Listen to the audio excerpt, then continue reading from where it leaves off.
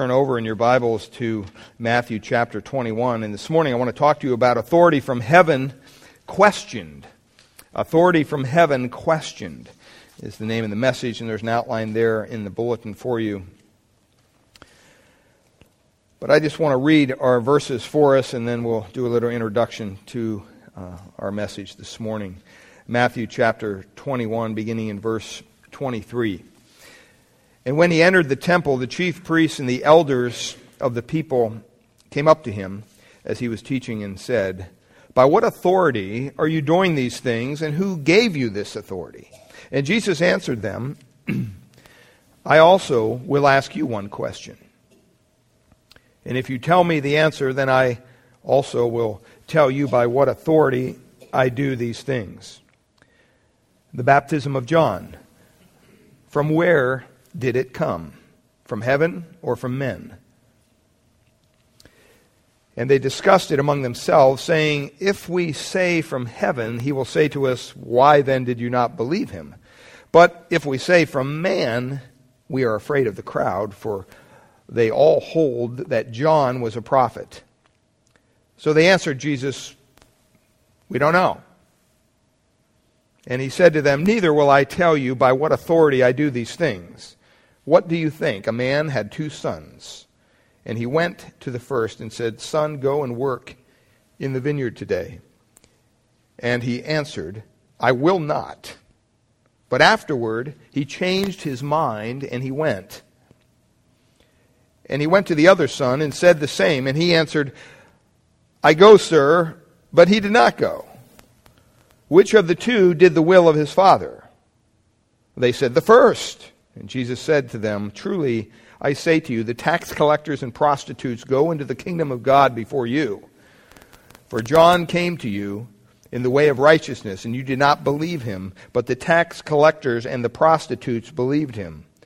And even when you saw it, you did not afterward change your minds and believe him." This morning, we want to talk about authority from heaven questioned, talking about the authority of the Lord Jesus Christ. That word authority brings a lot of power, a lot of privilege, you might say. It's a strong word. There's a lot of people in our society today that don't like authority. We see that in all the protests going on. We saw some of them back in Washington, D.C. when we were there. A person with authority, remember, exercises control over other people, over the welfare of other people. Now, our society can't really operate very well without having some people, would you agree, in positions of authority. The alternative to that is anarchy. It's chaos. If you had no police, if you had no military, if you had no authority at all, it would just be chaos. We saw that years ago down in L.A., even in Oakland recently, with some of the rioting and looting that went on. With the riots, the police, for whatever reason, pulled back and let the people do whatever they wanted, and they destroyed people's shops and basically hurt their own community. When we talk about authority, we have to remember that it deserves a sense of respect, even maybe a sense of fear sometimes. It denotes someone who rules, controls, or maybe even influences. When we speak of someone having authority, we speak of someone who is over other people. They're on top of other people as far as the food chain goes. They have a responsibility beyond the normal responsibility of everyday people. Some people in authority determine things, they decide things, they render judgments. They give people certain rights and privileges even. You think about examples of authority today, and we think of the home, where God has clearly placed authority in the home with the father as the head of the home and mom and dad as parents within the home. Could you imagine a home without any authority? Or even in government, there are authorities. The police and those who govern over us. Recently, last couple of weeks I've been gone. I was back in Washington, D.C. And as I was studying this passage prior to me leaving, it seemed like everywhere I looked on this trip, I saw people of authority. Everywhere. From the time Sam dropped me off at the airport and I went in the airport, all of a sudden I had to show my ID. I had to yield to authority. I couldn't just walk on the plane. I had to give up my bag, surrender everything. They do the little whatever they do and send you on your way. And then you get to the ticket counter or the check-in, the gate, and you can't just walk on the plane. You got to wait for the lady to call your little zone, and then you get on the plane. There's authority everywhere. Even on the plane, as I'm riding on the plane, in the beginning there's a video, and it tells you need to listen to those in authority, basically, is what it says. It doesn't use those words, but it says the stewardess or the steward is there, and you need to kind of obey them. And if you don't, you're in big trouble. When I got off the plane, there was more authorities. When I got in the car and we drove to Fort Belvoir where they live, my daughter lives on the Army base there, we had to check in at the gate. I couldn't just go on there. Even though I was in a car with a military ID and Crystal had a military ID, I didn't have any ID. So I had to surrender my ID to them and they had to check it out and scan it and run it through their system and say, okay, he's okay, let him on. Everywhere you look, there's authority. When we went to D.C. a couple days, talk about authority. It's all over the place. There's police on every corner. Secret Service, FBI, Capitol Hill Police. We had the privilege to go to the Capitol one day for a tour. And we went with my nephew and my son-in-law, both in the military. And so immediately the tour guide put us with a group of FBI people who worked with the FBI, and we had about 14 in our group, and so it was the Converses and the FBI. That's how they called the name, and I thought, boy, this is going to be interesting. But as the guy began the tour around Capitol, he said, you know what, you need to listen to me and you need to pay attention. When I say don't touch anything, you're not allowed to touch it. It might look like a statue that you can touch, but don't touch it. If I say go there, you need to go there. And you see these people wielding authority all over the place. Even in school and business, on your job, even in sports, when you're watching sports, who has the authority? The guy with the little black and white stripes, right? The referee. Everywhere you look, in life, there's a level of authority that we have to deal with. People who have the power, the privilege, and the permission to set the rules and to determine the judgment and verdicts of those who don't keep the rules. But I'm here to tell you this morning that there's one, beloved. There's one who has all authority, above all other authorities. Remember one day we were driving on the base and Will pointed out this huge house. And I said, who is that? On the Navy Yard there. He said, that's I don't know what you call him, the Commandant of the Marine Corps or whatever. I forget the name he used, but it's the top guy. And then there's a big house with a guy in the Navy that's the top guy. Just a picture of authority. Well, there's one who has a lot more authority than anything here on earth. Matthew says in Matthew 28, verse 18, Jesus said this, all authority is given unto me in heaven and in earth. All authority was given to the Lord Jesus Christ. That's a pretty amazing claim to authority, wouldn't you say? It's an amazing claim to power, to permission, to right. And you know what? He demonstrated that throughout his ministry. He demonstrated who he was. Think back even through our study in Matthew 7, where it says there the people were astonished at his doctrine, for he taught them as one having what? Authority. He taught with authority. That meant he didn't stand up and quote a bunch of people. He did it on his own. He didn't have to say where he found these truths that he was teaching. They came from himself.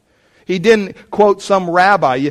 Even the New Testament teachers, a lot of times, though, the religious leaders of Jesus' time, they're always saying, well, it was said this, or we were taught this, because that's how their culture was. Everything was handed down. Everything was taught from somebody else. Well, Christ didn't do that.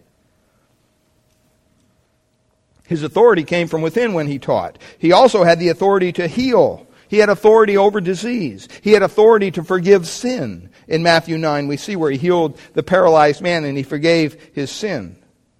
And the multitude saw it and they glorified God. He even had authority, beloved, to cast out demons in Mark 1:22. And they were astonished. What kind of man is this that he can do this? They said in verse 27, what thing is this? What new doctrine is this? For with authority commandeth he the unclean spirits, and they obey him. And immediately his fame spread abroad throughout all the region around Galilee. He also had authority not only to teach whatever he wanted, he had authority to heal the sick and forgive sin, cast out demons, but he also had authority, John 1:12 says, but as many as received him, to them he gave the authority to what? Become the children of God. Talk about authority. He had the authority to make children of God. He had authority to execute judgment, John 5:27 says. And the reason he did is because it was given to him because he's the Son of Man. He had authority for his own resurrection. In John 10:18 it says, no one takes this life from me, but I lay it down on my own accord. And then he says this, I have authority to lay it down, and I have authority to take it up again. He had the authority over his own life, to give it and to take it, to raise from the dead. He even had authority to give eternal life. Can you imagine that? John 17:2. Says, since you have given him authority over all flesh to give eternal life to all whom you have given him. He's referring to himself. Now, he had so much authority, and he used that authority in such a way that the Jewish system had an issue with it. The religious leaders of Jesus' day had an issue with the authority of Christ. See, they believed they were the authority. And they thought, who are you to come on here from this little town that you came from, and all of a sudden you're throwing this authority around? Where do you get it from? They had a very organized system of religion. They still do today. And everything had its place. And you didn't do one thing without asking somebody. It's even that way over there in the Middle East today. You go to some of the religious sites. I mean, some of the sites that we went to, some of the gals on the tour had sleeveless tops on.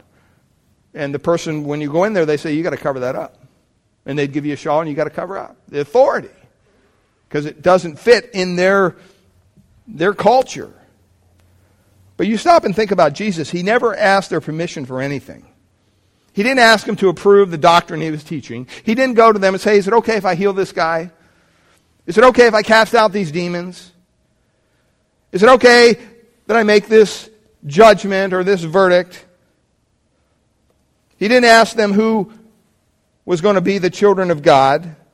He didn't ask them on advice on how to give eternal life to people. He totally ignored them.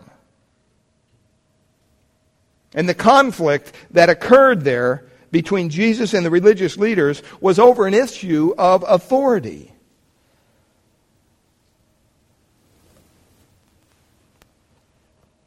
Now, you have to understand the setting here, and we've been away from this for a couple weeks, so I'm just going to quickly kind of pack together what we've been through. Jesus had just concluded his Galilean ministry and in the Perean area there, and he crossed over the Jordan. He entered Jericho. He healed 2 blind men. You remember that? One, Bartimaeus. Zacchaeus was saved, brought into the kingdom. And then he's in the midst of this procession that's going from Jericho up the hill to Jerusalem for the Passover. Now remember, this is just teeming with people, a bunch of people following Jesus.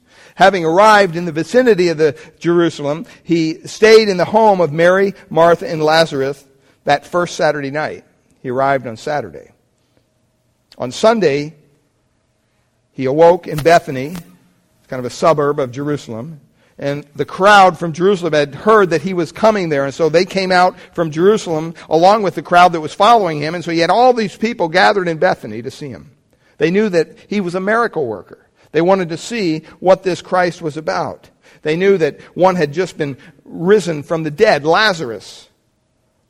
They wanted to go and check it out and see what was going on. So Sunday he spent with the multitude of the people there who had come out to visit him. On Monday, he arose. Remember, this is the last week in the life of our Lord. On Monday, he arose in the morning, and he sent the disciples out, do you remember, to find the colt and the donkey, and he brought them, and they found him there, just in accord as Zechariah said. And he made his triumphant entry into Jerusalem on the back of that donkey. And as he went, the people threw palm branches and clothing, and they exclaimed, "Hosanna, blessed is the one who comes in the name of the Lord, the Son of David." They hailed him as Messiah. That's what they did. It was his triumphal entry, you might call it. We think that, we call it Palm Sunday. It didn't happen on a Sunday. It happened on a Monday. And they came in on that Monday, and the procession ultimately ended where? You remember? At the temple. And he returned that night. He looked around and he went back to Bethany because there was probably no room to even stay within the city walls of Jerusalem because there were so many people there for the Passover. And so he was staying with his friends outside of Jerusalem in Bethany. So he went back there Monday night. Then he returned back on Tuesday. He awakened, he went back to the city, and this time he went right to the temple, directly into the temple. And when he came to the temple, he saw the wickedness that was going on. All the people were money changing and selling animals and ripping people off. And it just really kind of ticked him off. He had righteous anger. And the temple was infiltrated by all these religious leaders of Jesus' day. And they set up this system where they could make money off it. And when he had finished throwing them all out, which really made him mad, little boys began to sing hosannas and sing praises to him. And that even ticked them off more, the religious leaders. And when they see the temple being cleansed, and the cleansing, it kind of rips off their hypocritical mask, you might say. And people begin to see the falseness of their religion. And remember, the people were probably on Jesus' side because the people were the victims of this scam that was going on in the temple. They were the ones being ripped off. They would bring their lamb or whatever it was for sacrifice, and the religious leaders have a checkpoint. They say, "Oh, sorry, that one has a bad leg. You can't use that one. But we have one over here that you have to buy from us." And it was 10 times the price. And then they would probably take that so-called defective lamb, circulate it through, and sell it again to somebody else. It was a real scam. So when Jesus went in there and kicked everybody out, a majority of the people were probably all for it.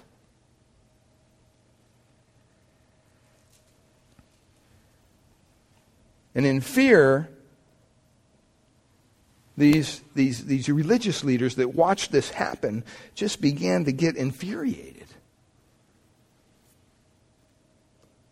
They can't tolerate, false religion can't tolerate it when someone comes along and says, "You know what, that's false.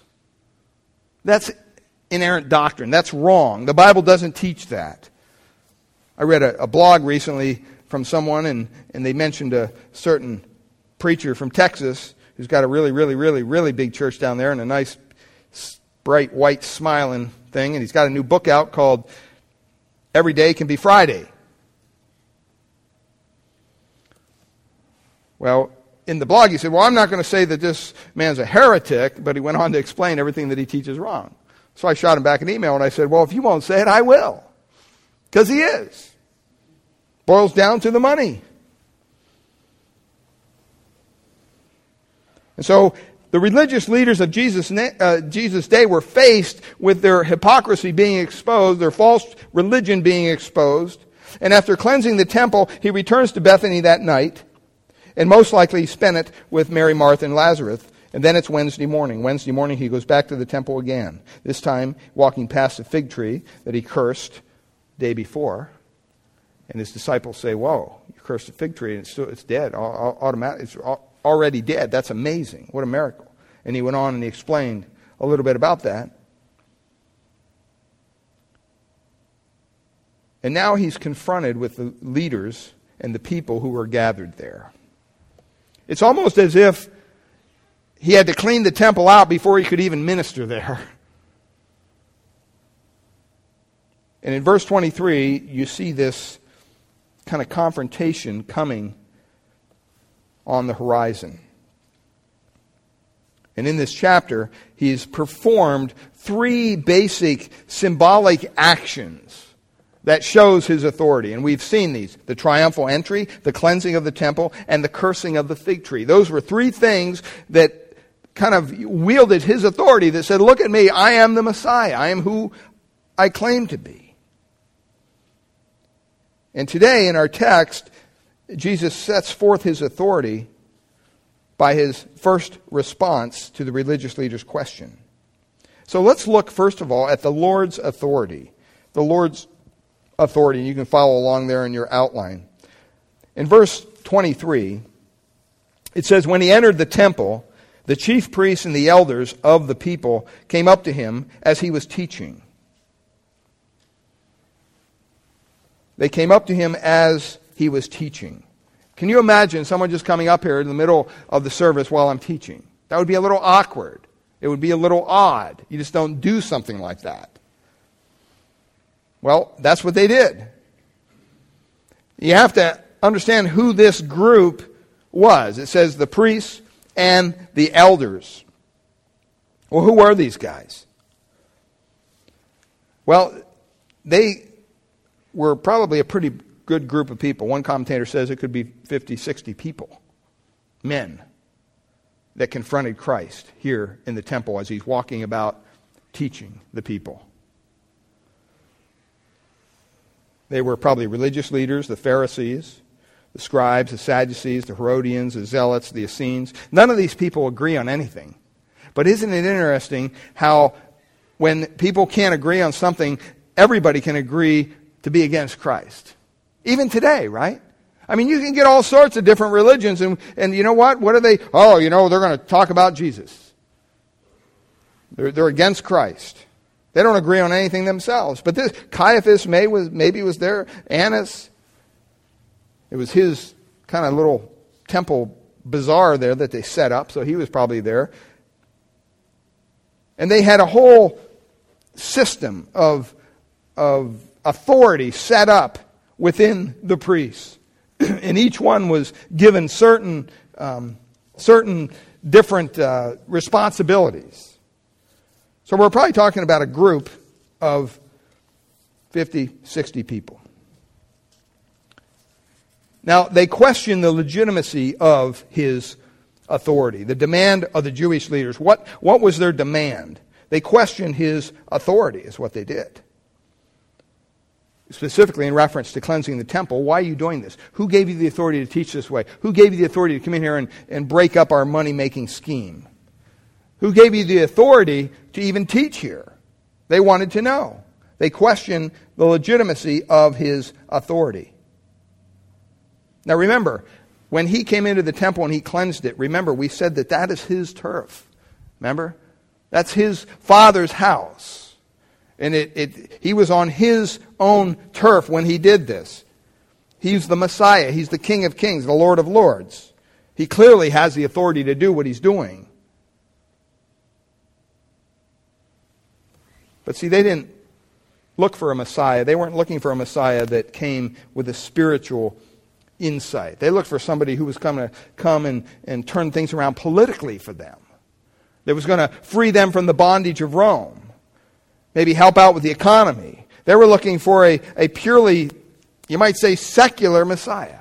Just as they are today, by the way. They're looking for somebody that's going to make all this problem in the Middle East go away. And you can tell how they're setting themselves up for the one who is going to come one day and is going to grant peace in the Middle East, that being the Antichrist himself. Their perfect stage is set perfectly for that to happen. And so here's Christ walking around teaching these people. The religious leaders come in this mob, kind of make their way right to the front, interrupt him, and they ask him a question. By what authority are you doing these things? See, they questioned the origin of his authority. He wasn't ordained. To be a priest, to be a rabbi, you had to be ordained. You had to go through the proper training and schooling. You couldn't just march into the temple and start teaching. But this is what Christ always did. And so it really ticked them off. You say, well, what was he teaching? He was probably preaching the gospel. Luke chapter 20, verse 1, parallel account, says that he was preaching the gospel. In Mark chapter 11, verse 27, says that as he was teaching, he was walking around among the people. He was teaching things pertaining to the kingdom of God. And he probably talked about a lot of things. The Bible doesn't say what he talked about. He probably talked about grace, love, judgment, heaven, hell, the kingdom, salvation, mercy. He probably talked about the emptiness of self-man-made religion. He probably talked about the fallacy of being able to work your way into the kingdom of God. Maybe he talked about the narrow way, the narrow gate. I don't know what he talked about.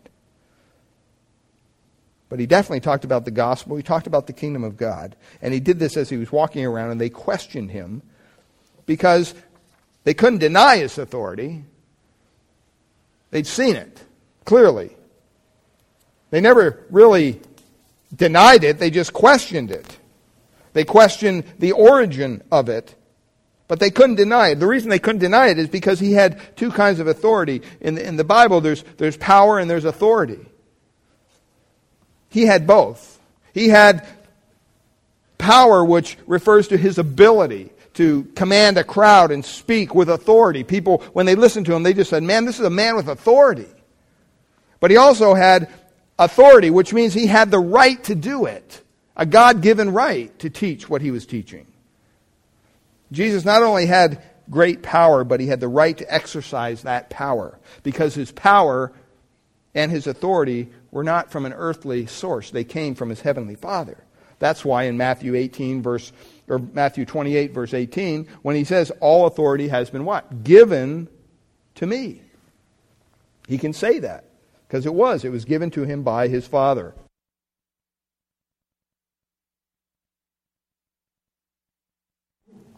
Because Jesus had the Father's power and the Father's authority, he sought no human approval for what he did whatsoever. I mean, even within the church here, when we get together as elders, usually I'll give them a little schedule of what I'll be preaching on for the next couple of weeks or months. So they know. I'm not just up here making this stuff up every week. I think I'll go in this direction. I know there's a plan here. There's a purpose. But Christ didn't have to do any of that. Because he had all that authority given to him. He had both the power and the right to do what he did. In John chapter 5, verse 8, he says, I do what the Father shows me to do, and that's exactly what I do. Nothing more, nothing less. He had God-given authority. Even back in John 2, when he went into the temple and cleansed it the first time. He cleared the place out. He didn't ask anybody permission. He didn't check in with the Sanhedrin and say, hey, what are the rules here for temple cleansing? I'm going to go do it. No, he just did it. Because he didn't need to ask for permission. He just did the Father's will. That wasn't a little thing to be doing back in that day. They have a lot of pride in their temple. They have a lot of pride in their religion and everything. And here comes this guy just coming in and cleaning the whole place out. They didn't appreciate that. They were really appalled because they didn't think that he had that kind of authority. So this brings us to a dilemma here with the Jewish leaders. They're really having a hard time with this. They're having issues with Christ doing this. And he says in verse 24, they ask him the question, by what authority are you doing these things, and who gave you this authority? And Jesus answered them, and look at what he says. I also will ask you one question. So he answers their question with a proposal. And you say, well, what's he doing here? Is he avoiding the question? Is that what he's doing? No, he's not. Matter of fact, if they'll answer the question that he asked, they'll have the answer to the question that they asked. It's rather simple. So he gives them a proposal. He says, I'm going to ask you a question. One question. And if you tell me the answer, I also will tell you by what authority I do these things. Sounds fair. So you have this group of people, all these people surrounding them in the temple courtyard there. Probably hundreds, thousands of people. And then you have 50 of these, 60 of these religious leaders, and Jesus is there in the midst, and they're in this confrontation. And so he asks them this question. Verse 25. The baptism of John, from where did it come? From heaven or from man? You say, well, that doesn't sound like a hard question. I'd probably get that right. But that brought them to a real problem. For the religious leaders, it brought them to, you might say, the crossroads. Because remember who John was. John was who? John the Baptist was the predecessor to the Messiah. He was one of the last Old Testament prophets carried over into the New. And everybody who was anybody knew that John was a prophet. They just knew that. Because he demonstrated that over and over and over again. And so this question put them in a real dilemma. Because you got to stop and you remember, they not only rejected John the Baptist, outright, they rejected him, but they also rejected his message about Jesus. But now they're surrounded by all these people. And what was his message? John the Baptist, in John chapter 1, verse 29, it says, Behold the Lamb of God who takes away the sins of the world. He says in verse 34 of John chapter 1, And I have seen and testified that this is the Son of God. This is the Messiah, folks. He's here. He's come. And John's message was, Repent, repent, repent. The kingdom is coming. The Son of God is coming. And you know what? Now He's here. What are you going to do with him? What are you going to do about it? Well, there's no way they were going to accept that. Because they had rejected John's clear testimony. And if they rejected John's clear testimony, they weren't about to say, oh yeah, Jesus is the Messiah. So they had themselves in a real dilemma. And here's what the dilemma was. It says there in verse 25, basically, they called a timeout. You ever do that and you're playing a game or maybe football? I remember younger we were playing football or whatever with, just sandlot kind of stuff. And something doesn't look right with the other team or we don't know what we're, timeout. And we all get together and huddle again and figure out, okay, why is that guy standing over there? Usually he's over there. And we'd try to figure out what they're doing as far as a play goes. Well, so the Pharisees, the religious leaders go, hey, wait, time out, Jesus. We're not going to answer your question just yet. Give us a timeout. And they got everybody together, literally. All these people that disagree among themselves, but they can agree on one thing. We want Jesus dead and gone. And they asked this. They got together and it says they discussed it among themselves. They had a little powwow. It says, if we say from heaven, He will say to us, why then did you not believe Him? But if we say from man, we're surrounded by all these people who think that John was a prophet, and they're not going to like that. And they're going to think, well, you're the religious leaders. Can't you see that he's a prophet too? Why wouldn't you accept him as a prophet? That's silly. Everybody knows that John's a prophet.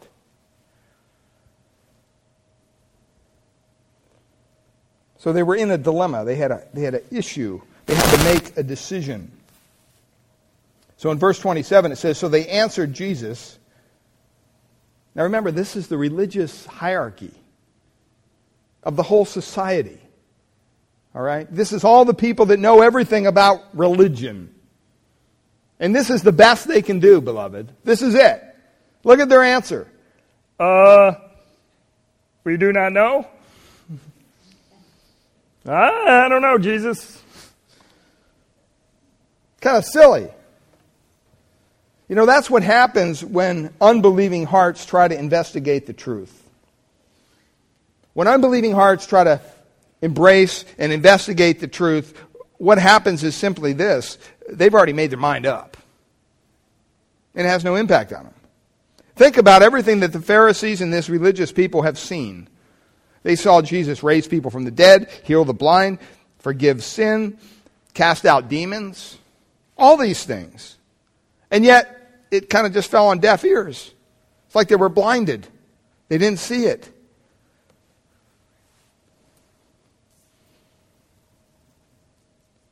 So they say, we don't know. We're not going to answer your question.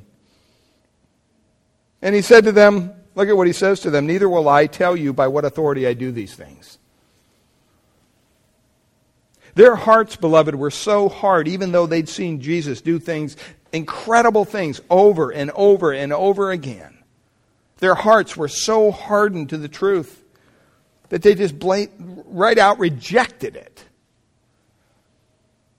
I mean, that's a case right there that, you know what, God has to work in the human heart. It's not up to us to convince someone to come to Christ. I mean, we should plead, we should beg, we should do whatever we have to. But you know what? Ultimately, that relies in God's hands. And here's a perfect example. These religious leaders had their hearts hardened to the point where they couldn't even recognize the Messiah. He was standing right in front of them.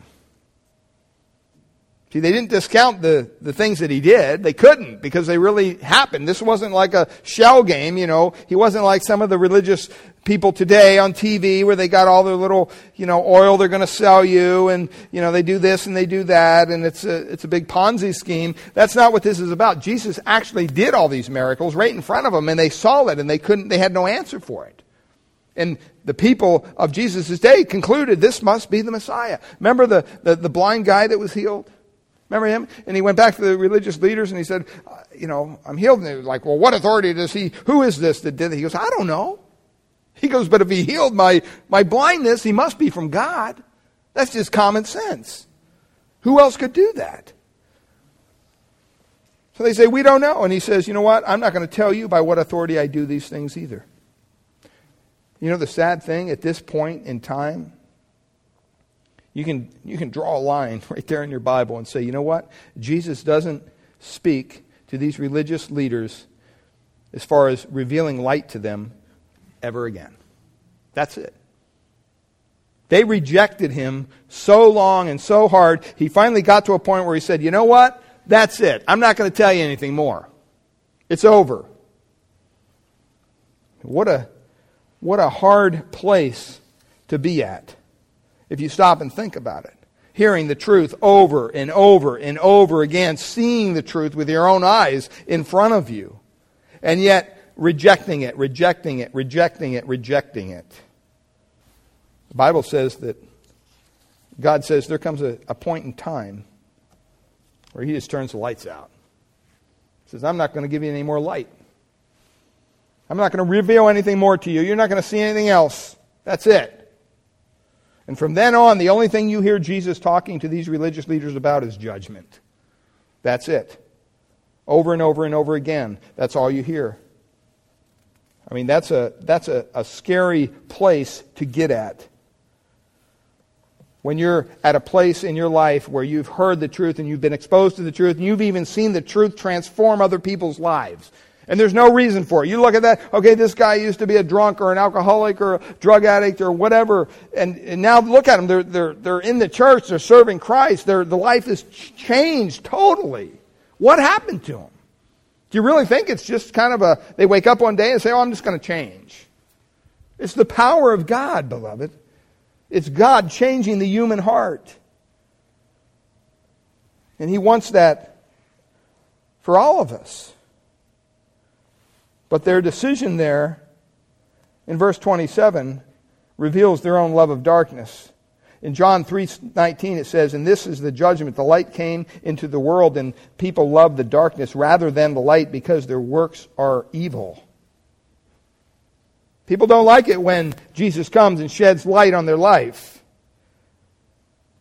It revealed their love for darkness, but it also condemned them to continue darkness. In John 3:20, for everyone who does wicked things hates the light and does not come to the light, lest his works should be exposed.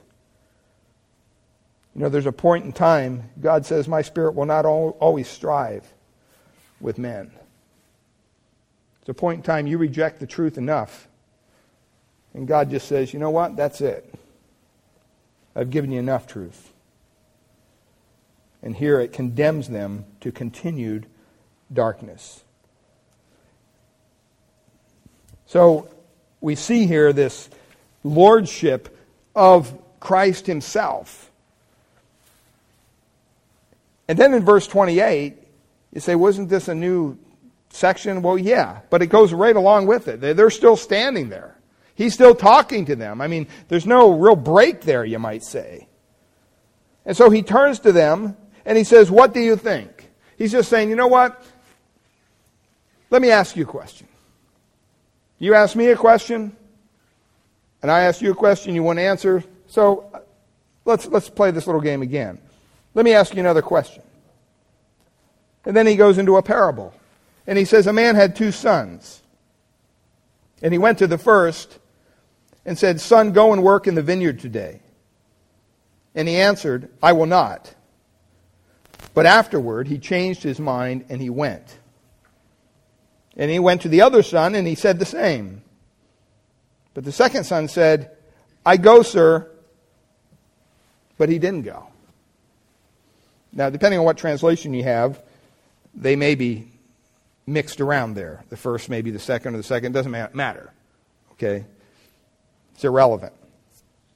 So the father has 2 sons, a vineyard. He's a farmer. He goes to the one son. He says, hey, go out there and plow the field.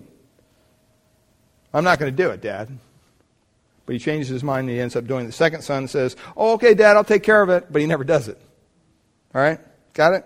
Verse 31. Here's the question. He says, which of the 2 did the will of his father? They said, the first. Can you feel the eagerness of them when they answer this question? I mean, think about it. He's just painted them in a corner with a previous question. Now he answers a question, tells them a parable, he answers a question, and they're just listening to the parable like, oh, is this another trick? What's going to happen here? What are we going to say? And it's very obvious. Well, the first one, right? And they answer with eagerness. Finally, Jesus asks us a question that we can answer. Because he was always asking them questions, but they always walked away scratching their head, looking like a fool. Well, sure, it's the first one, they said, with authority. Can you imagine they're all dressed up in their robes and their priestly garments and all this stuff, wielding their religious authority amongst the people, probably pushing their chest out. Oh, the first. And then Jesus lowers the boom on them. He says, truly I say to you, the tax collectors and the prostitutes go into the kingdom of God before you. Now, that's not something that is said lightly. You have to understand here, the first son, you see his rebellion, right? I'm not going to do it. But what's he do? He repents, right? He changes his mind. He thinks about it. I shouldn't treat Dad this way. I'm going to go do what he wanted me to do. And the second son says, oh, I'll go do it. I'll go work in the field, Dad. But his failed performance just shows that he wasn't sincere. Well, he relates that to them. He applies it to them. And they said, well, clearly the first son did the will of the Father. And Jesus is saying, yeah, you're correct. But you know what? The tax collectors and the prostitutes go into the kingdom of God before you. What was he saying to them? I mean, can you imagine? You got to look at those 2 groups of people. Tax collectors were at the bottom of the barrel. Okay? They were Jewish people who basically turned on their own people, joined arms with Rome, and took money from their own people to benefit Rome and to benefit themselves. They just were not good people. Remember Matthew, right? Was a tax collector who was converted and left everything. And it was a very prestigious position as far as monetary means goes, because you made a lot of money, but everybody hated you. It's kind of like some of the people that, these people are protesting against these Wall Street people. I mean, these people make tons of money, but it doesn't seem like a lot of people like them right now for whatever reason. So that's kind of the situation here. And then the prostitutes and the harlots, they were just the epitome of gross immorality. No one would want to be like that. Well, how's he applying this? He's telling them simply that, you know what?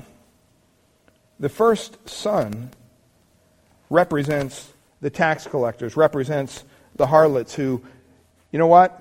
When I came to them, they were living lives of total debauchery. They were not being obedient.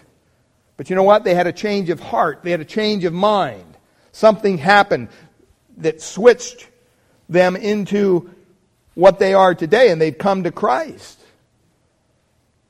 They recognized their own reprobate heart, the wickedness of their own ways, and they fell on the grace of God, and they realized that, you know what? There's no way I can save myself. I need the Lord Jesus Christ. And whenever Christ dealt with those people, He always gave them grace. Because they were at the bottom. They were already broken. They didn't need to be broken anymore. They were already ostracized from society. They had no hope of saving themselves. But when you come to the religious people, the hypocrites, they're dressed up in all their garb, and everybody in society looks up to them and says, "Ooh, boy, that guy's really religious. Look at that, what he's got on, or look at the hat that he's wearing. He follows that rabbi, or he does this, or he does that. He went to this school," on and on and on. And he condemns them. And that's the picture of the second son. See, you have to understand the Jewish people were given the Word of God to protect it, to give it out to people. And what they did is they took it and they perverted it. They took the law of God and they made it into something that it wasn't. They made it into a taskmaster over the people. And they beat the people down with it. And then they looked at people that were down and out, the lame and the blind, and they said, "Oh, we can't have anything to do with them. They're that way because they're sinners. So we can't go near them." They had no compassion on anybody. And yet here comes Christ, and He's reaching out to these people. He's touching them, and it's just blowing these religious leaders' minds, thinking that this guy has such authority. How can he walk over and pollute himself by touching this blind guy or this lame guy? We would never do that. You can just see their religiosity and their hypocrisy. They were trusting in something that they made themselves. And they were condemned by their hard hearts. And they refused. They refused to repent. And they refused to believe. He says, you know what? Truly, the tax collectors and the prostitutes are going to go into the kingdom of God before you. And that's not saying that they're going to be first in line. That's not saying that they're going in, and then you're going to come in after. That's saying they're going in and you're not. That's what he's saying. The English doesn't really make it that clear, but that's what he's saying. He's telling them the tax collectors and the prostitutes are going to heaven, you are not. He's condemning them. And for a religious person, that's just a hard pill to swallow. I remember before I was a believer, I was Catholic, grew up in the Catholic Church, and went to church every Sunday, altar boy, Mass, the whole thing. Communion. When that pastor sat me down and said, Steve, all have sinned and fall short of the glory of God. I mean, it must have took an hour and a half for that to sink in. I thought, wait a minute. I know my brother is a sinner. He's an alcoholic. So I'm thinking, wow, but I'm not that way. I don't need this. And it was only until God opened my eyes and I realized, wait, the standard isn't these other people. The standard is God. And God is holy, as we've been singing about this morning. God is holy, beloved, and we are not. The only way that we can tap into that holiness is through the grace and mercy of God given to us through the Lord Jesus Christ. That's it. And He wants them to know that.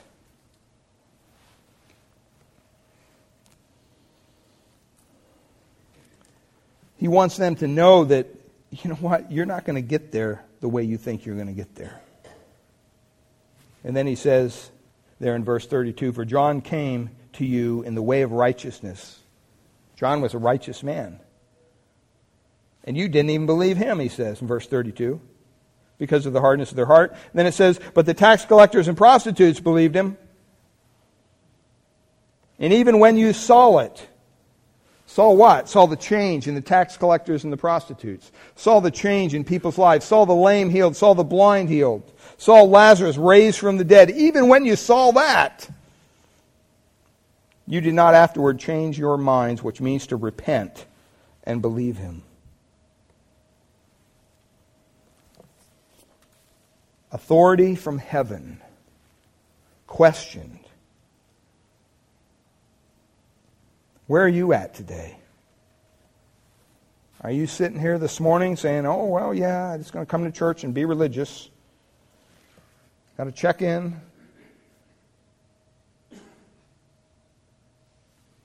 Or has God brought you to the bottom of the barrel? Has God brought you to a point of change in your life, a point where you need to cry out for his mercy and his grace, knowing that you're totally undone? There's no other way for you to deal with your sin other than cry out to a holy God who is ready and willing to forgive you based on the sacrifice of his own Son, the Lord Jesus Christ. You look around and you see the change in people's lives. You look around this world system and you see how things are lining up. You read the Bible. We got a prophecy conference coming up in a couple weeks. I'm excited because I can't wait to what Dr. Hawking is going to share with us, because I know it's going to be closer than it was 2 years ago when he was here for the Lord's return. This is not a game. This is very serious business, beloved. And are you just sitting idly by questioning the authority of Jesus Christ, allowing your heart to be hardened more and more and more, to the point where, you know what? God says, I just got to turn the lights out. I pray that's not the case. I pray that you will embrace a loving, gracious Savior who desires to see you in heaven one day. And he doesn't desire that you go to hell, a place of torment, a place that's totally removed from the holiness of God. It's not going to be a party down there. It's going to be utter darkness. It's going to be a place, the Bible says, that is just horrific. If you've seen a horror film or something like that, it's nothing like that. It's a billion times worse. Think of the worst thing that could happen to you, and then multiply that times 1,000,000. That's what hell's going to be like. And I don't know why anybody in their right mind would want to go there. Especially when our God has provided through the Lord Jesus Christ a way out, an escape by his grace. No man should know the wrath of God. No man should fall under the wrath of God. But those who are unbelievers, those who refuse the authority of Christ in their lives, will be condemned. Let's bow in a word of prayer. Father, we thank you for the word this morning. Lord, we ask that you would work as only you can in the hearts of the people here.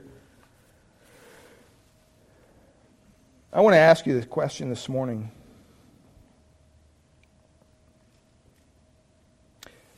Jesus didn't need to be approved by anybody. He didn't need to quote anybody. He didn't need any authorization from the religious leaders to do what he did. He spoke, the Bible says, and he did exactly what God told him to do. And over again, as we've worked our way through this gospel, he's revealed himself to the people in his day, as he even has done to us as we've read the words on the page, through his word, through his power. You've heard the message. You've seen the transforming power of Christ in the lives of others. I pray to God that you don't stand with these religious leaders who willfully reject in spite of all that they've heard and all that they've seen. It's unbelievable to me. I pray that you would open your heart to Christ, that you would embrace him as Savior, as Lord, as Master, King.